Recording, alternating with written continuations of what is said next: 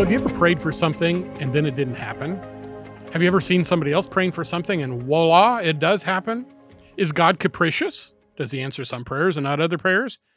Did you not say the right words? Were you not intense enough? Were you not serious? Is God evaluating your earnestness while you're praying? Well, all of these are questions that come out of why doesn't God answer my prayers? So we've been talking about prayer for the last several episodes of Life Talks. My name is Dan, and I'm with Ben. We're the teaching pastors at Life Fellowship in Metro Charlotte. Ben, I know you have had this question. I've had this question, both on a personal level of my own life and from others. Why doesn't God answer all of our prayers? And I'll just sit back and listen to this answer, because this is a hard one. The snarky answer is he does answer all of our prayers. Yes, I've heard that one. Just sometimes the answer is no. I think the question is, why doesn't God answer the prayers that I feel like he should answer? Mm-hmm. Right? Like, yeah, I guess the baseline question is, why doesn't God give me what I want? because let's just be honest, there are times when we pray and ask God for things that are quite myopic or quite selfish. Mm-hmm. Let's just be honest. Like, we might ask God to do things for us that just more gear itself towards my own comfort and my own ease of life. There might not necessarily be anything wrong with some of the things you're praying, but let's just be honest. Those are not, God's not up in heaven as the cosmic butler making sure that your life is all ease and downhill running. That's not his purpose. Our purpose in life is to glorify God, and we know that we will have trouble and hardships and trials in this world. And so we just have to understand there are times when, the prayers we're asking are just the wrong prayers. But then there's also the times when we pray, and these are the times we might pray when we know I'm praying for the right thing. I know I'm praying for the thing that I know God wants. And God does not come through. And that's where the real, if we're going to use this word, crisis of faith comes, because I think, or maybe crisis in our faith in either prayer or God's care for us. Because we might be saying, God, I am praying a lot for this and I'm not seeing any movement. It's bound to happen. I'll be honest with you. I've gotten angry at God before. In my life, because there were things I had expectations and desires that I believed were godly expectations and godly desires and all of these things, and yet I wasn't seeing God do what I wanted him to do in the timing that I wanted him to do it. And that was really frustrating. We've had some very close family members that have dealt with infertility, and that's something even you and Julie have dealt with. Mm-hmm. There's nothing that you feel like is a greater desire for a man and wife to have than to say, God, we'd like to have a child. Mm-hmm. And yet then there's this silence or there's this absence, and you just feel like, are you punishing me? What's going on? This is a good thing. Why is that couple or those people? And it's just, there's this complexity of our soul when God does not answer prayer the way that we have expectations of him praying. And so, yeah, this is a big deal that I think all of us struggle with. So what is the solution? Do we just suck it up? Well, I do think that there are a couple things that we need to remember that the Bible makes very clear. And I want to explain, if we're going to pray, make sure you're praying these things. Number one, pray that you're praying things according to his will. Or asking in his name. Remember, Jesus says, if you ask anything in my name, and I will give it to you. Well, that is not a magical phrase that you just add on. Dear God, I would love a 4,000 square foot house in Jesus' name. Yeah, I'm going to get it now. That's the magic formula. It's a magic word. No, that's not what it means. What it means is, if you go back to the first century world, if you were a representative of a king or an ambassador for a king, you would do things in the name as if that king was in the city or doing, if his presence was there and you're acting on his behalf, you're doing everything that the king would do. When Jesus says, pray in my name, what he's saying is, I want you to pray for the very things I would pray for. That's what I'm saying when I say that. Praying in accordance to my will.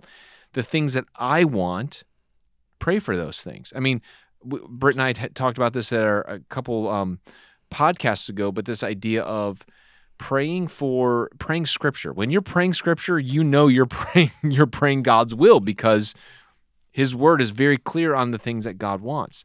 And so we can't assume that we're just praying God's will and things. I think when we keep that consciousness alert and alive while we're praying, it creates accountability, because in as much as it would be a dangerous thing to say this is in the name of the king when it was clearly against the will of the king, the king's not going to ignore that. No. Not only is he not going to honor it, but eventually he's going to deal with that on the part of his ambassador. And here's the thing that God knows. God knows your motivation for asking.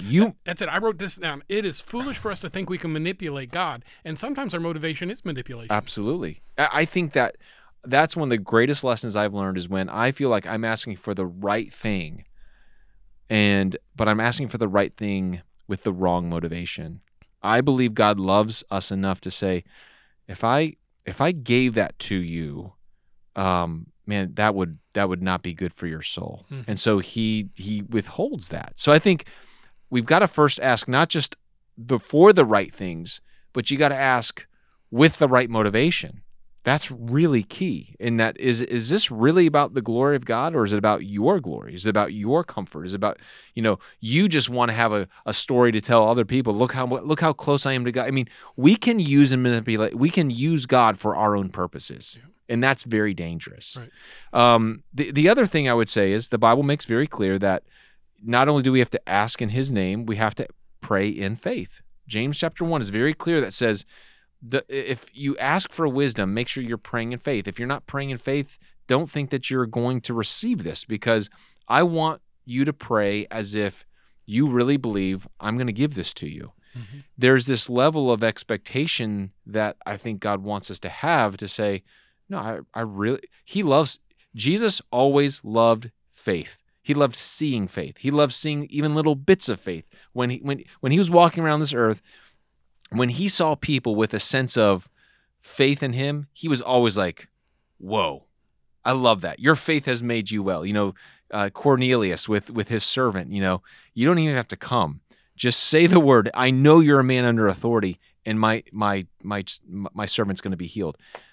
That's incredible. And Jesus is like, man, I love seeing that kind of faith. So we know that if we're asking, we're just going through the motions and we're struggling with doubt. I mean, it doesn't mean that we're not going to have doubts when we pray, but I do think we have to ask ourselves, am I really praying in faith that, God, I believe you're going to do something? Yeah, and I think praying in faith is more about God than it is us. I think sometimes, and I've known people like this, that when their prayers didn't get answered, they blamed themselves. There was some sin, something that was, and I don't see it as that way. Praying in faith means in confidence that God hears us and that God is able to perform whatever He wants to.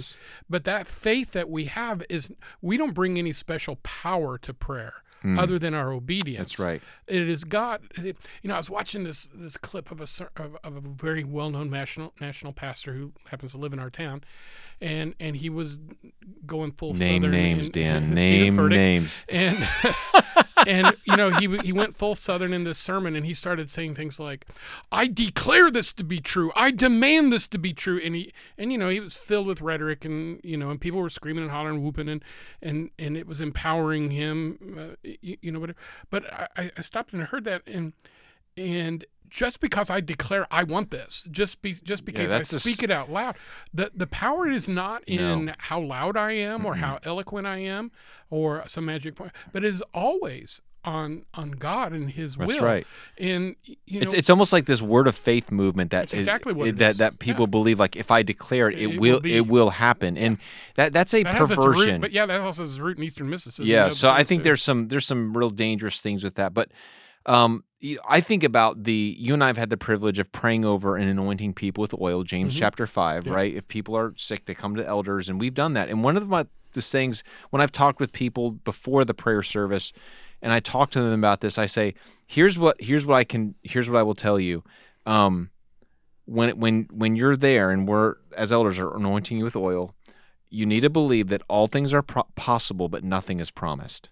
Mm-hmm. And I think that's the tension, right? Mm-hmm. Like, I believe all things are possible, but nothing is promised, Mm-hmm. because that's up to God. It's up to His will to what He wants to do. And so, so asking in His name, faith is important to have. And then the last one I would say is, and I don't know how this works, but God makes it clear that if we are living in rebellion to God or not living according to His word, our prayers will be hindered. He says that in 1 Peter to husbands. He says, husbands, treat your wives this way, because if you don't treat your wives well, your prayers are going to be hindered. I'm like, whoa, that's a significant statement that Peter makes there. There's something about our own hardness of heart, our own rebellion, the way we love or not love people, that affects the way God answers our prayers. That is, and on the flip side, that James chapter 5 passage, the effectual fervent prayer of a righteous man avails or accomplishes much. There's something, again, I don't know how it all works. I just know that God knows that when His people are living according to His word and are living righteously, those prayers are more effective. Mm-hmm. That's just how He's wired it. So I think these are all things we need to think of when we're thinking about the effectiveness or how God answers our prayers or doesn't answer our prayers. Does that make sense? Absolutely. We watch a lot British TV in my house. Oh, we do too. Do you really? Yes. I'm sorry. It's really my wife. Well, yeah, we like to blame our wives because it's something about it. But I'm my lineage is very, very British, and so really, yeah. Dr. Whitey McWhitey pants here. But almost every British television show of the genre we like to watch involves royalty and the peerage and at some point the king is always present, or at least looming over, or the queen. But God always refers to Himself as the King of Kings, Lord of Lords. We approach His throne. And I think there's a lot that can be learned from that. When you went before the king would open his court and say, come with your request. I'll consider them. I'll listen to them. And like you said, if somebody came and wasn't paying his taxes, if somebody came and was a revolutionary and they asked of the king, would you be willing to do this? Of course he's going to say no. No. It interfered with their requests, their prayers. Yeah. At the same time, sometimes the king would look at it and he'd hear it. And for everybody around it sounded reasonable. But they didn't know everything the king knew. And the king knew that if he said yes in the situation, it would set off a series and chain of events that could threaten his entire kingdom. So sometimes he said no. And he didn't always give a reason. But he had information that they were not privy to. Yes. And the assumption, and many times you see this, and because I'm an American, and because I'm a rebel at heart, I dirty, stinking, rotten king, and I'm all sympathetic toward the other person because I don't know how the story's going to play out. But then the person in the story often says, God bless you, king. Thank you, king. Long live the king. And I'm thinking, hell would freeze over for I'd ever say, long live the king. And I'm processing, this through my American lens, but that was perfectly appropriate in their setting and in their tradition and in their mentality. And, the kingdom of heaven is not a democracy. No. It is not a constitutional republic. It is an authoritarian kingship that He wields. Yes. And so inasmuch as the servants of other kings on earth have had to learn this, we must learn this, that regardless, the motivation of the king is right. Absolutely. The decision of the king is pure. Yes. He's not an earthly king that makes mistakes. He's a heavenly king that never makes mistakes. Yes. And so in faith, we trust the heart of the king even when he denies us our requests. And we do not assign to him motivations that are unworthy of his position. That's good. And I think sometimes I'm mad at God because he's doing this, and I can never serve a God that doesn't do this, and we make all like He answers to us, and He doesn't. He is an absolute sovereign. Yeah. So I think there's some lessons to be learned. I think even from that. I think that's so important to remember.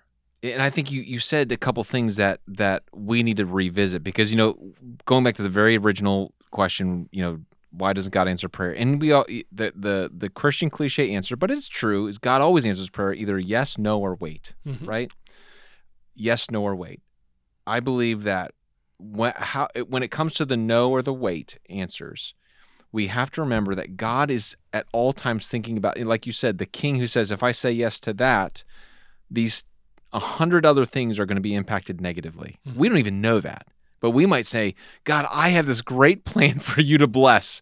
Please do this. And he's like, no, I'm not going to do that. Because he knows in his sovereignty, in his perfection, and in his goodness, and in his love, if I give that to you now, you're not ready. I mean, think about, you and I have had children that have gone through the years of growing up, and they learn how to drive. And there's something about a young person when they're around 15, 16, 17 years old, when they're learning how to drive, and they want that freedom. They want to be able to do that. Well, if you give those keys or give that car or give that privilege for them, that freedom to do things before they're ready, what's going to happen? They're going to wreck the car. They're going to wreck their car. They're going to hurt themselves. They're going to hurt others. And we have to remember that God knows our hearts. Going back to their previous episode, that whole middle knowledge thing, God knows all possibilities. If God was to give and answer some of these requests that we're asking for, how it might hurt us, or how it might, and that's hard because sometimes there's really good things we're asking God for, but we just don't know in the fullness of God's knowledge what if he said yes to that, or said yes to that in that timing, how would it impact other things? So I just think that we have to be satisfied when God says no or wait. I mean, Liz and I, we were talking about this. We were laughing about this the other day. We are two people that will never get tattoos, but Liz made this comment to me. She said, if I ever get a tattoo, you know how Christians get these Christian, phrases or crosses or, these Greek words or Hebrew letters or whatever like that. Liz made the comment. She goes, I would get the word wait. Because that's the number one answer that God's always given me. Just wait, just wait, just wait. Because that's what God says a lot is just wait. Yeah. And drives us nuts. But then again, every single time God has ever answered a prayer of ours, we look back and we say, that was great timing. Just when I needed Man, that was God really knows what he's doing. Can you believe that? Figure.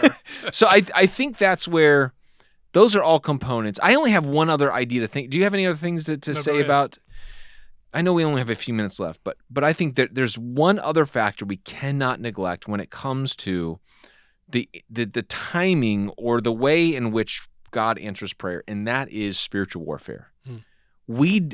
Daniel chapter 10, right? Daniel makes this request made known to God, and it takes him, I think, 30 days, right, of prayer and fasting before Gabriel to come and to give him the answer. And Gabriel, I mean, you preached on this last fall.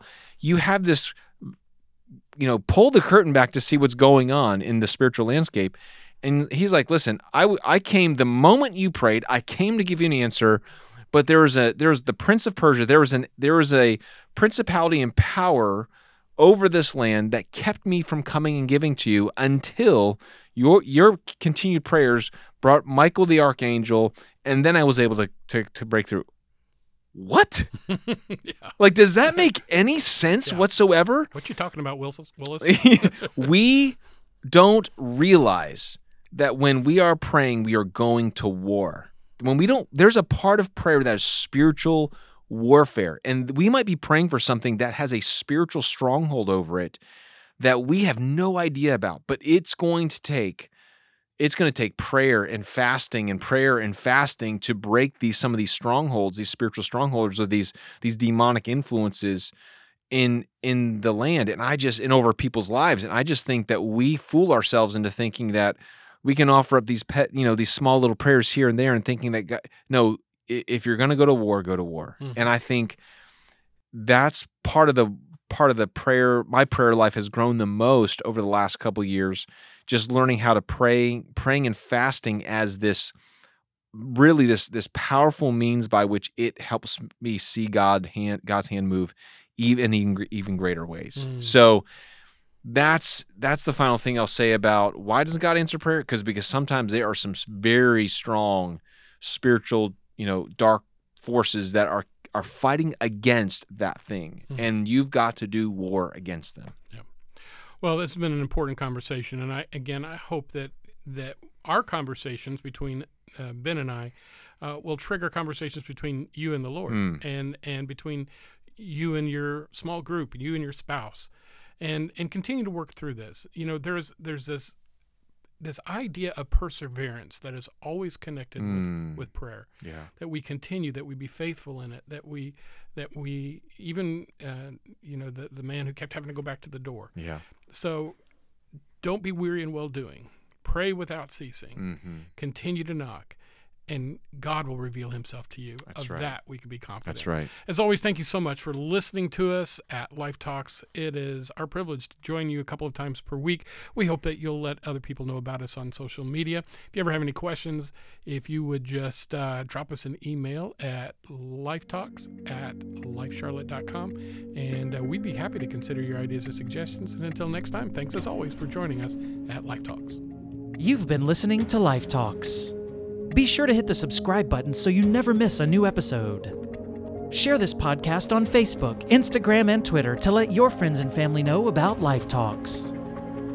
We'd love to hear from you as well, so leave a comment and let us know your thoughts on this episode or any other topics we've discussed.